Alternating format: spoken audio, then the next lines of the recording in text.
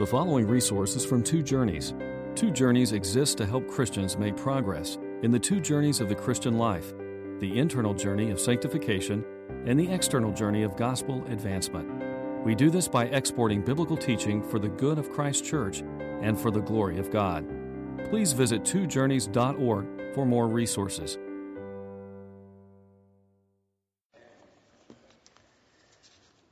"40 days after Jesus' resurrection,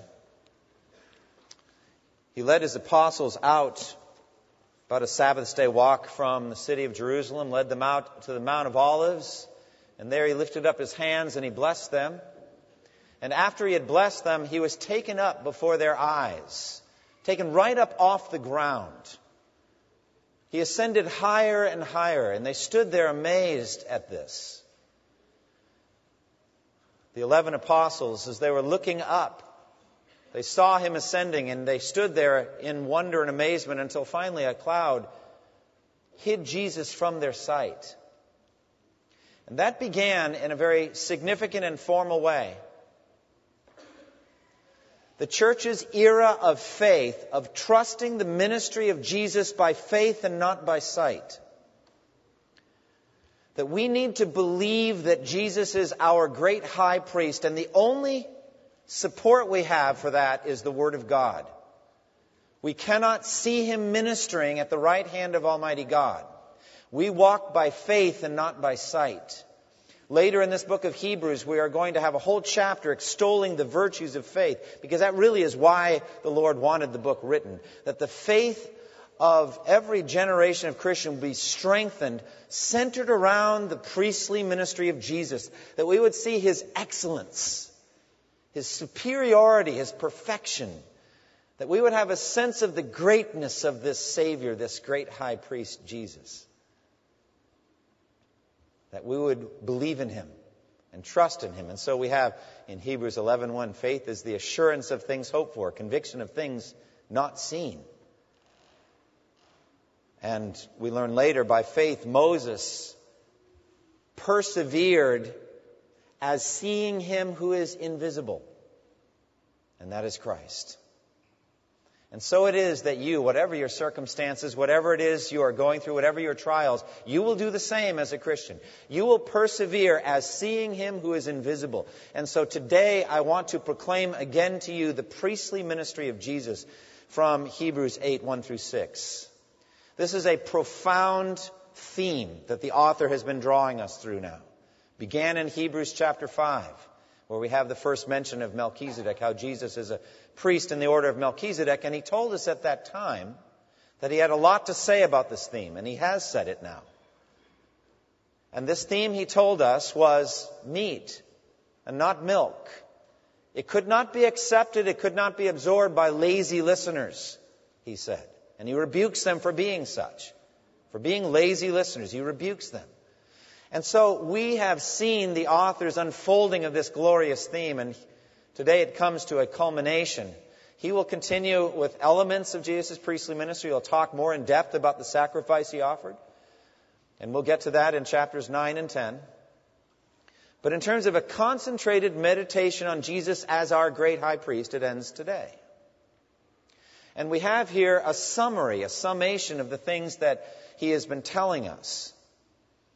And I think it's very important for a good teacher of the Word of God to do this.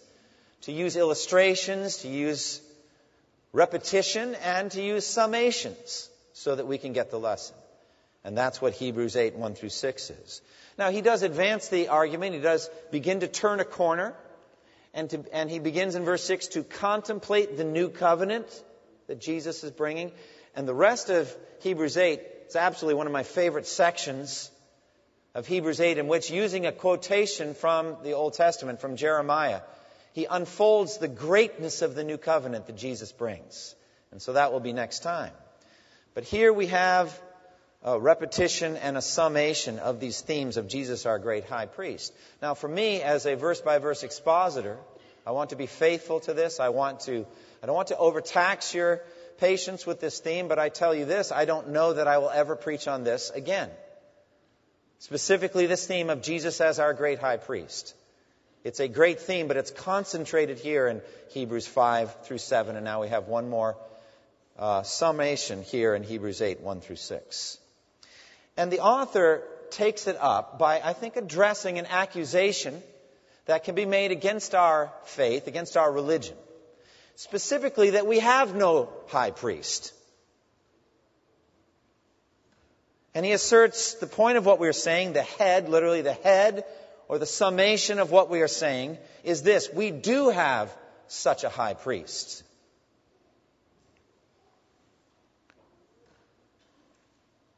Now, the opponents of Christianity, unbelieving Jews and pagans, Gentiles, they could make this accusation against our faith. You have no religion.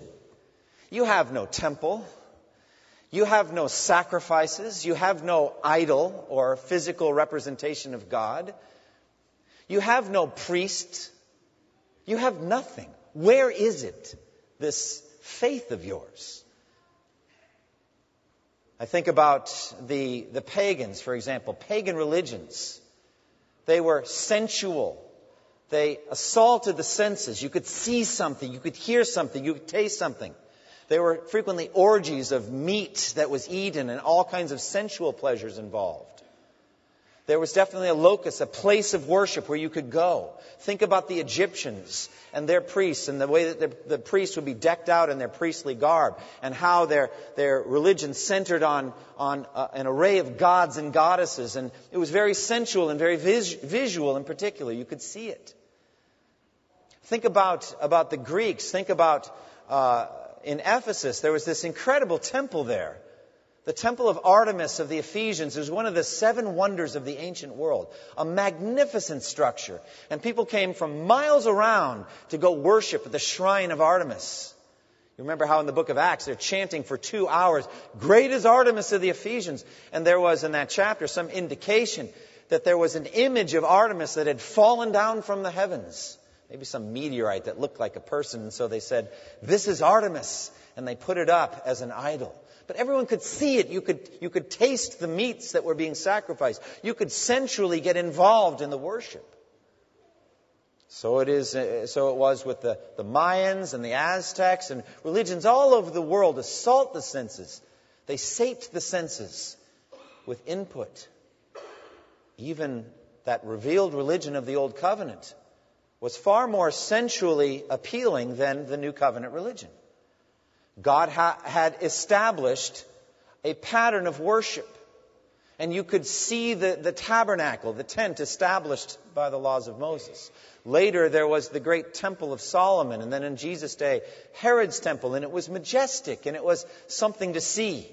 You remember how the apostles were just in awe of the gigantic stones that made up Herod's temple. "Look, teacher," they said, "what wonderful stones, what magnificent buildings." Jesus said, "Soon it's all going to be destroyed, not one stone left on another." But that old covenant religion did most certainly address the senses. And you could see the high priest, the Aaronic high priest, the Levitical priest. He was wearing robes that gave him glory and majesty. And he was doing physical sacrifices. He was offering up animals. And that physical worship was plain to see. But what about the Christians? What about you Christians? Where is your place of worship? Where is your high priest? Where are the sacrifices? You have none. You have no high priest. You have no temple. You have no religion.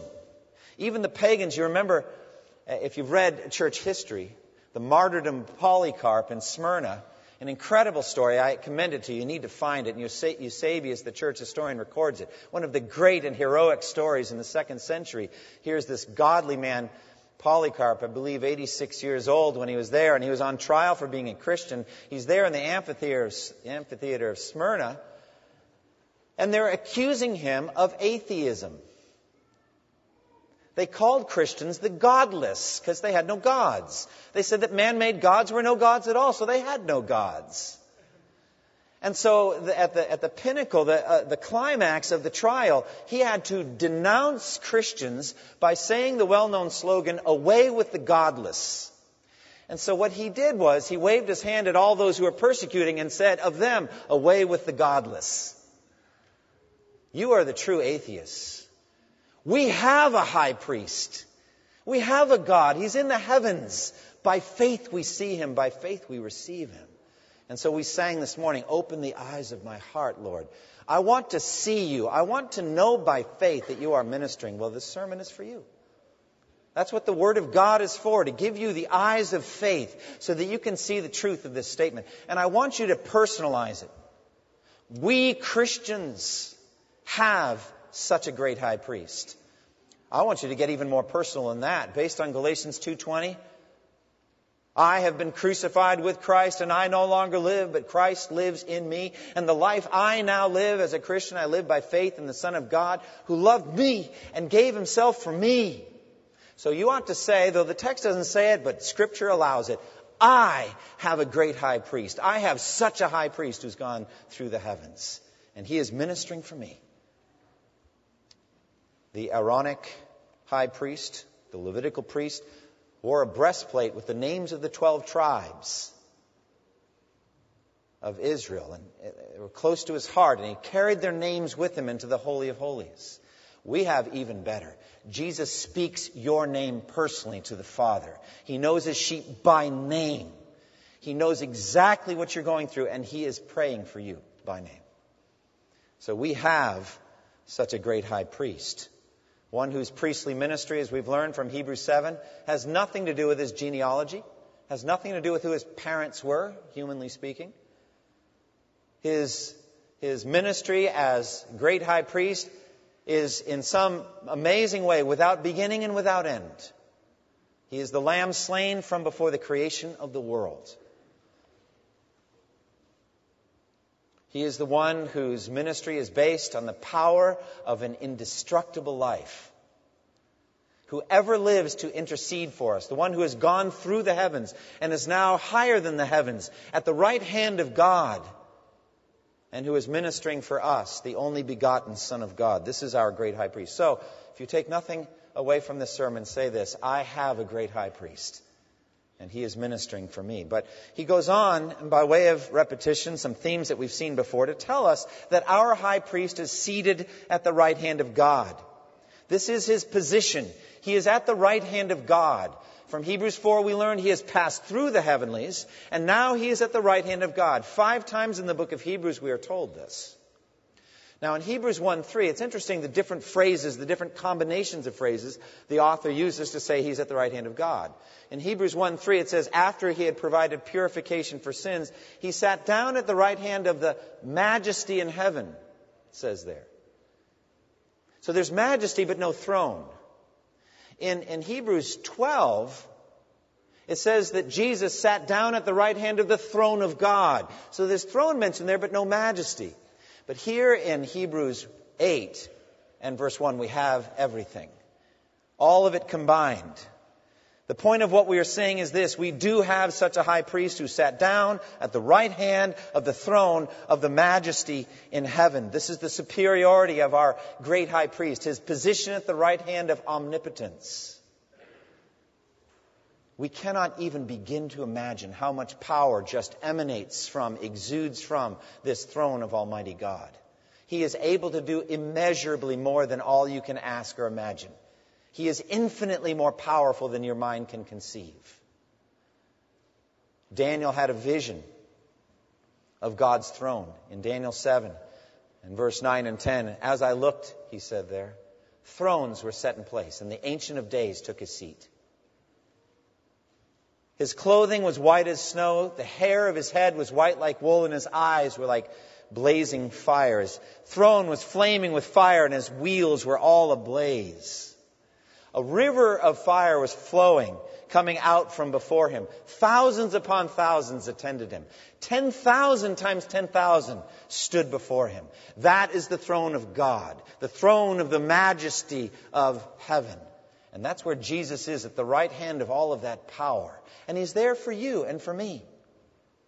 And it is fitting and it is appropriate for him to be there after having been rejected by our race, rejected by humanity, scorned, spat upon, crown of thorns put on his head, a mocking robe put on his shoulders, beaten till his back was in tatters, blood flowing, spat upon, mocked up the streets of Jerusalem, rejected by his own people, outside the city gates. There he was crucified. He shed his blood under the wrath and curse of God, and rejected by humanity, Jew and Gentile alike. He died. Philippians 2 tells us that because of this, because of his obedience, because of his godly submission to his heavenly Father, because of that, God exalted him to the highest place and gave him the name that is above every name, that at the name of Jesus every knee should bow in heaven and on earth and under the earth, and every tongue confess that Jesus Christ is Lord, to the glory of God the Father. That's where he is. That's where your great high priest is, at the right hand of that kind of power. That's his position. Look at his posture. He's seated there. We've mentioned this before, but this is a clear and significant point. Jesus is seated there because the offering that he made is acceptable to God, and he does not need to offer another. Once for all time, he has offered that offering. And so he is seated. And he has offered that offering to God, and it is acceptable. And so we have a picture of Jesus having entered into that position and is seated at the right hand of God. And so that's a beautiful thing when we consider it, and we contemplated it last time, but there is an aspect of Jesus' work that is perfect and complete. It cannot be improved on. And that is his blood shed on the cross for you and me. When Jesus died, he said in John 19, "It is finished. It is perfect. It is complete. Everything is done now. And nothing can be added to it. Nothing can be taken from it. It is perfect." And so he went through the heavens, having obtained our purification. He went through the heavens and presented it to God once for all time. And it is a perfect picture of his priestly ministry. We learned also, and we're going to talk about now, his ministry is also ongoing. There's a sense in which it's perfected and complete, and so he is seated at the right hand of God.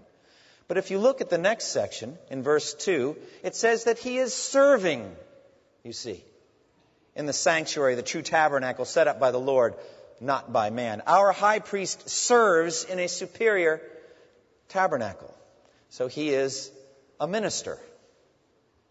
The Greek word is liturgos, from which we get liturgy, which has to do with a religious work or religious service. And so here he is a minister. He is ministering in an ongoing sense. He is working for you and me.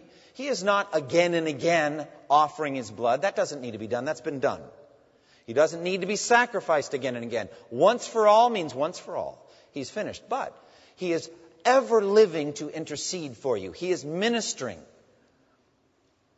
And look at the location of that ministry. It says that he serves in a sanctuary, a tabernacle. So we have two words here, sanctuary and tabernacle. The first word, sanctuary, in the English comes from the Latin word sanctus, which means holy. And so it's coming right up out of the Greek. He serves in the holy places, both the holy place and in the most holy place. And so this is a picture, I think, going back to the tabernacle, which had the holy place and the most holy place. The place where the Levitical priests work, where they offered the blood of animals, the blood of bulls and goats. And then they would go into the most holy place once a year, the high priest would, and presented it. But Jesus, we are told, serves in the true tabernacle, set up by the Lord, not by men. So he serves in a tabernacle. Now the word tabernacle literally means tent. That's literally what it is here in the Greek. Some English translations bring it over as tent. He serves in the true tent. Or I think it's best to keep it as tabernacle. Now what do we mean by the word true? Well, we have to dispense with the idea of it's true versus false. The Old Covenant tabernacle was not a false tabernacle. It wasn't set up by false pretenses. It wasn't set up as a pattern of false religion, from false motives, worshiping a false god. That's not the contrast here. Rather, the contrast is that which is eternal and perfect in the heavenly realms versus that which was mere copy and shadow in the earthly realms. I think you get the same thing in John chapter 6 when Jesus, after the feeding of the 5,000, you remember they come across the lake, they want to be there, and they're looking for another meal. Now, friends, there's nothing wrong with looking for another meal. Some of you are going to be doing it very soon. Looking for another meal is fine. But that was not the time to be going and seeking another meal from Jesus. Do not labor for the food that spoils, dear friends, but for the food that endures to eternal life, which the Son of Man alone can give you. And that is salvation. So they're having a discussion. And they wanted Jesus to do a sign, a wonder for them, and to give them bread from heaven like Moses did. And Jesus said this, "Truly, truly, I say to you, it is not Moses who has given you the bread from heaven. For the true bread is that which comes down from the Father in heaven and gives life to the world. And that true bread is my flesh, which I will give for the life of the world." Now again, the same idea. It's not like the manna wasn't nourishing. It was. It's not like it wasn't a miraculous gift of God. It was. It's not like it didn't have a benefit. It did. But in terms of redemptive history, it was a copy and a shadow of the true bread that comes down from heaven, and that is Jesus. And so Jesus serves in the true tabernacle, the one set up by the Lord and not by men. Now, the Old Covenant tabernacle was set up by the hands of men. The commands were given in Exodus 26 that the curtains of the tabernacle were to be made of finely twisted linen of various colors, and skilled craftsmen were to weave pictures of cherubim in, and so it was handmade. It was man-made by the command of God. But it's not the true tabernacle. That was set up by men and not by the Lord. Jesus serves in the true tent that was made not by men but by God. Now, what is that? What is this true tabernacle? The contrast in verse 5, it says, "They serve at a sanctuary that is a copy and a shadow of what is in heaven." Now, this is why Moses was warned when he was about to build the tabernacle, "See to it that you make everything according to the pattern shown you on the mountain." And so this is how it worked. Moses was up there on the mountain of God, and God commanded this man-made tent to be made, and he showed him a vision of a heavenly reality. And that gave him a pattern that he was supposed to follow with the tabernacle. And he was commanded by God to be sure that he made it according to the pattern that God revealed to him on the mountain of God. Parenthetically, I believe the same kind of thing happened with David when he had it in his heart to build the temple, which was not a movable tent, but a more permanent building. Notice I said more permanent. There's nothing you can see in this life that's permanent. But that temple was meant to last longer, and he wanted to build it, but God forbade him through Nathan. But God did give David a pattern or a plan for the temple, revealed by the Spirit of God, which he wrote down and handed to his son Solomon. Same kind of thing. But in Moses' case, he was shown a pattern on the mountain of God, some kind of vision of a heavenly reality, and the tabernacle was going to be a shadow or a copy, or a shadowy copy. We could put it together. That's all that the tabernacle was. The Levitical priests serve in a shadowy copy. The true tabernacle was not made by men, but by God. So what is it? What is this true tabernacle?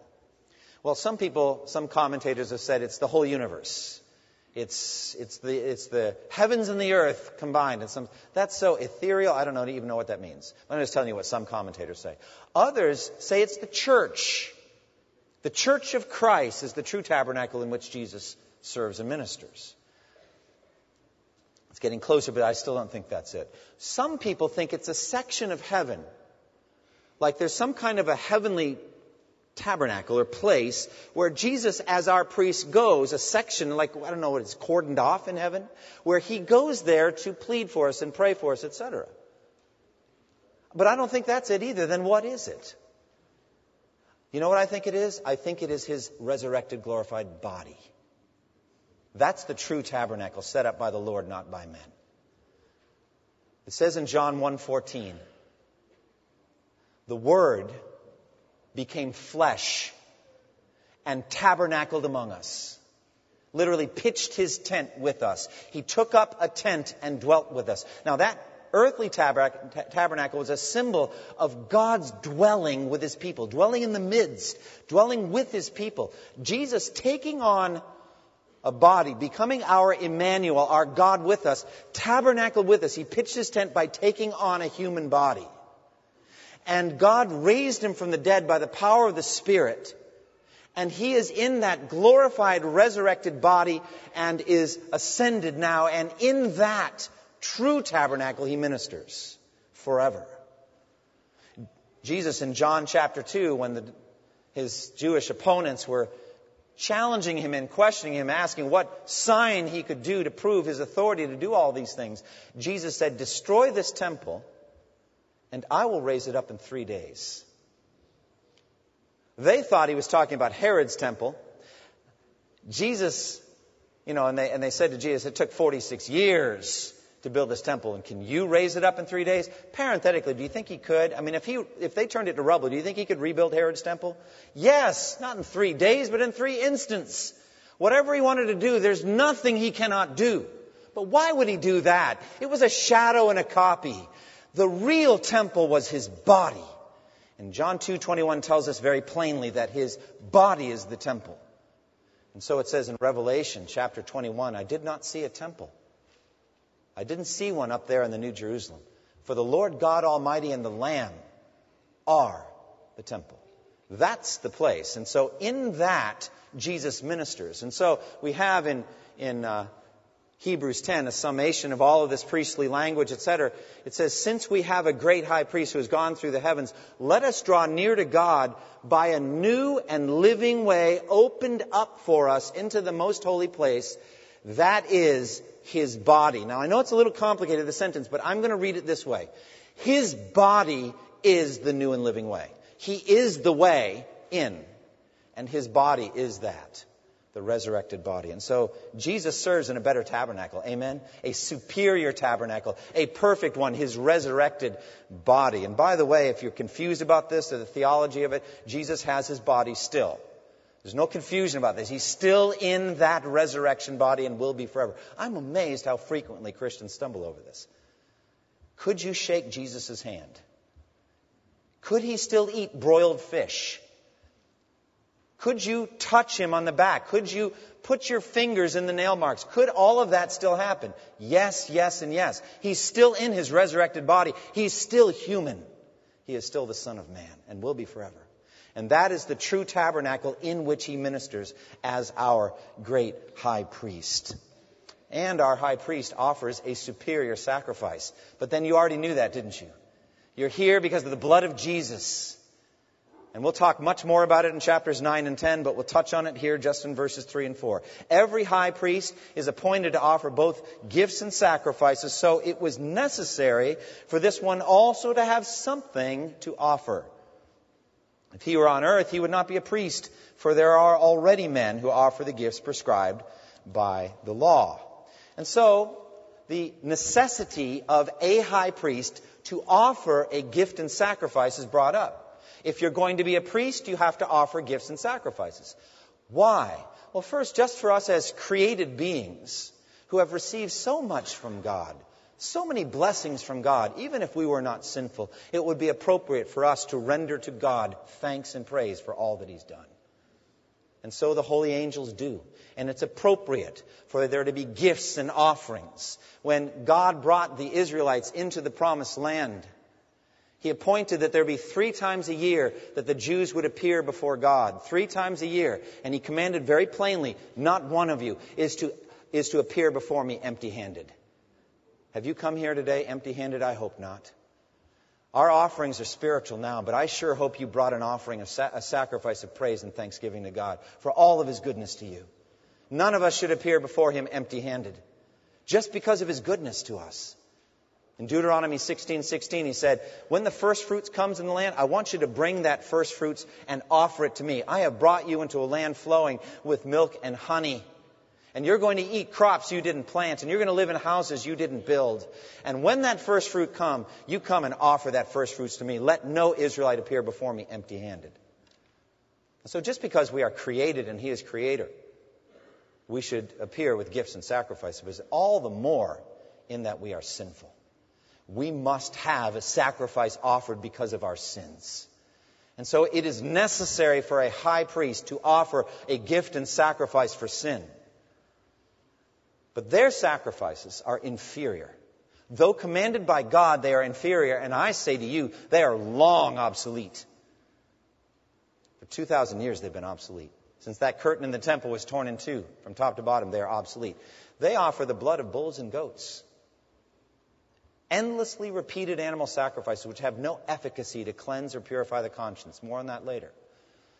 But Jesus offered for all time one sacrifice, His own blood shed on the cross. And by that sacrifice, He has the power to cleanse your guilty conscience and mind. And that is the once-for-all perfect sacrifice. And so it was necessary for this one to have something to offer. What a grand understatement. This one, this Jesus, to have something to offer, namely His blood.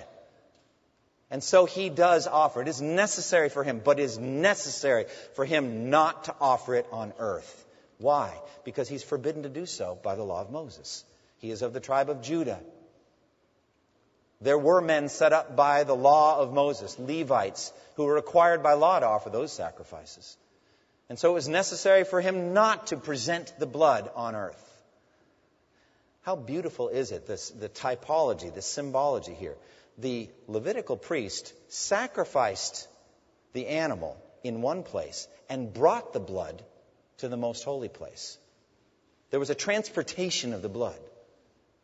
And so the altar is out there, the most holy place, Holy of Holies, is in here. And so Jesus was crucified outside the city gates under a position of rejection and condemnation.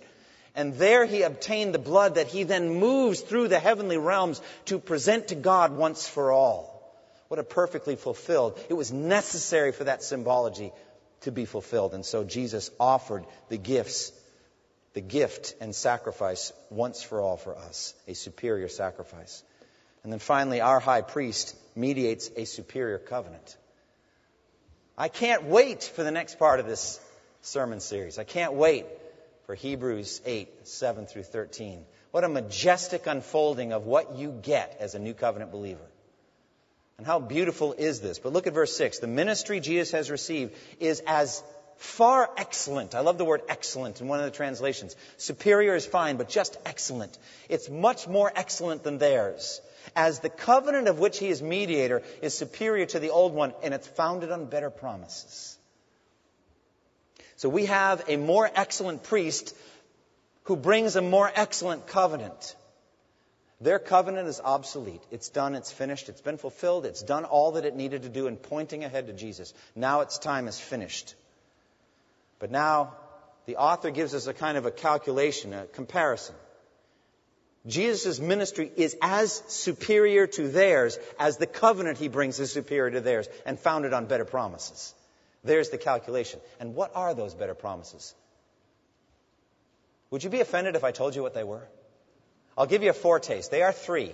First and foremost, I will be their God and they will be my people. All of them will know me, from the least of them to the greatest. That is the final end, the ultimate end of what He is seeking to achieve, to reconcile us to Himself and bring us into intimate knowledge of Himself. This is eternal life, that they may know You, the only true God. All of them will know me, from the least of them to the greatest. In order to achieve that, He must take out the heart of stone and give the heart of flesh. And so He says, I'll put My laws in their minds and write them on their hearts. And that's how they will be My people and I will be their God. And so He transforms our character so that we can actually obey His laws and love them and follow them. For I will forgive their wickedness and remember their sins no more. That's the third one. These are the three things the Old Covenant could not do. They could not bring us into a reconciled relationship with God. The blood of bulls and goats couldn't do it. It could not change our nature from stony-hearted rebels to submissive, noble-hearted children, sons and daughters of the living God. It had no power to do that. And it could not take away your sins, but only pointed ahead to someone who could. Those are the better promises. And so based on that, I plead with you to trust in those promises. If you have never trusted in those promises before today, trust in them now. You have heard the gospel today. God sent His Son who died on the cross. His blood was shed for sinners like you and me. If you simply repent, do nothing, just in that pew, seated there, look to Jesus by faith into the invisible world. Look and see Him ministering there by faith. You will be saved. Trust in Him. Apart from works, trust in Him. And if you did that years and years ago, do it again and again and again. Trust in Him. Trust in Him. Feed on Him. Look to Him. You have no independent salvation. You don't have any independent days. You are dependent on the ministry of your great high priest. He is at the right hand of God and is praying for you. Feel your dependency. Look to Jesus, the author and perfecter of your faith. Trust in Him now. And celebrate the blood of the new covenant that saves you. The night before Jesus died, He took the cup and He said, "This cup is the blood of the new covenant. The new covenant in my blood."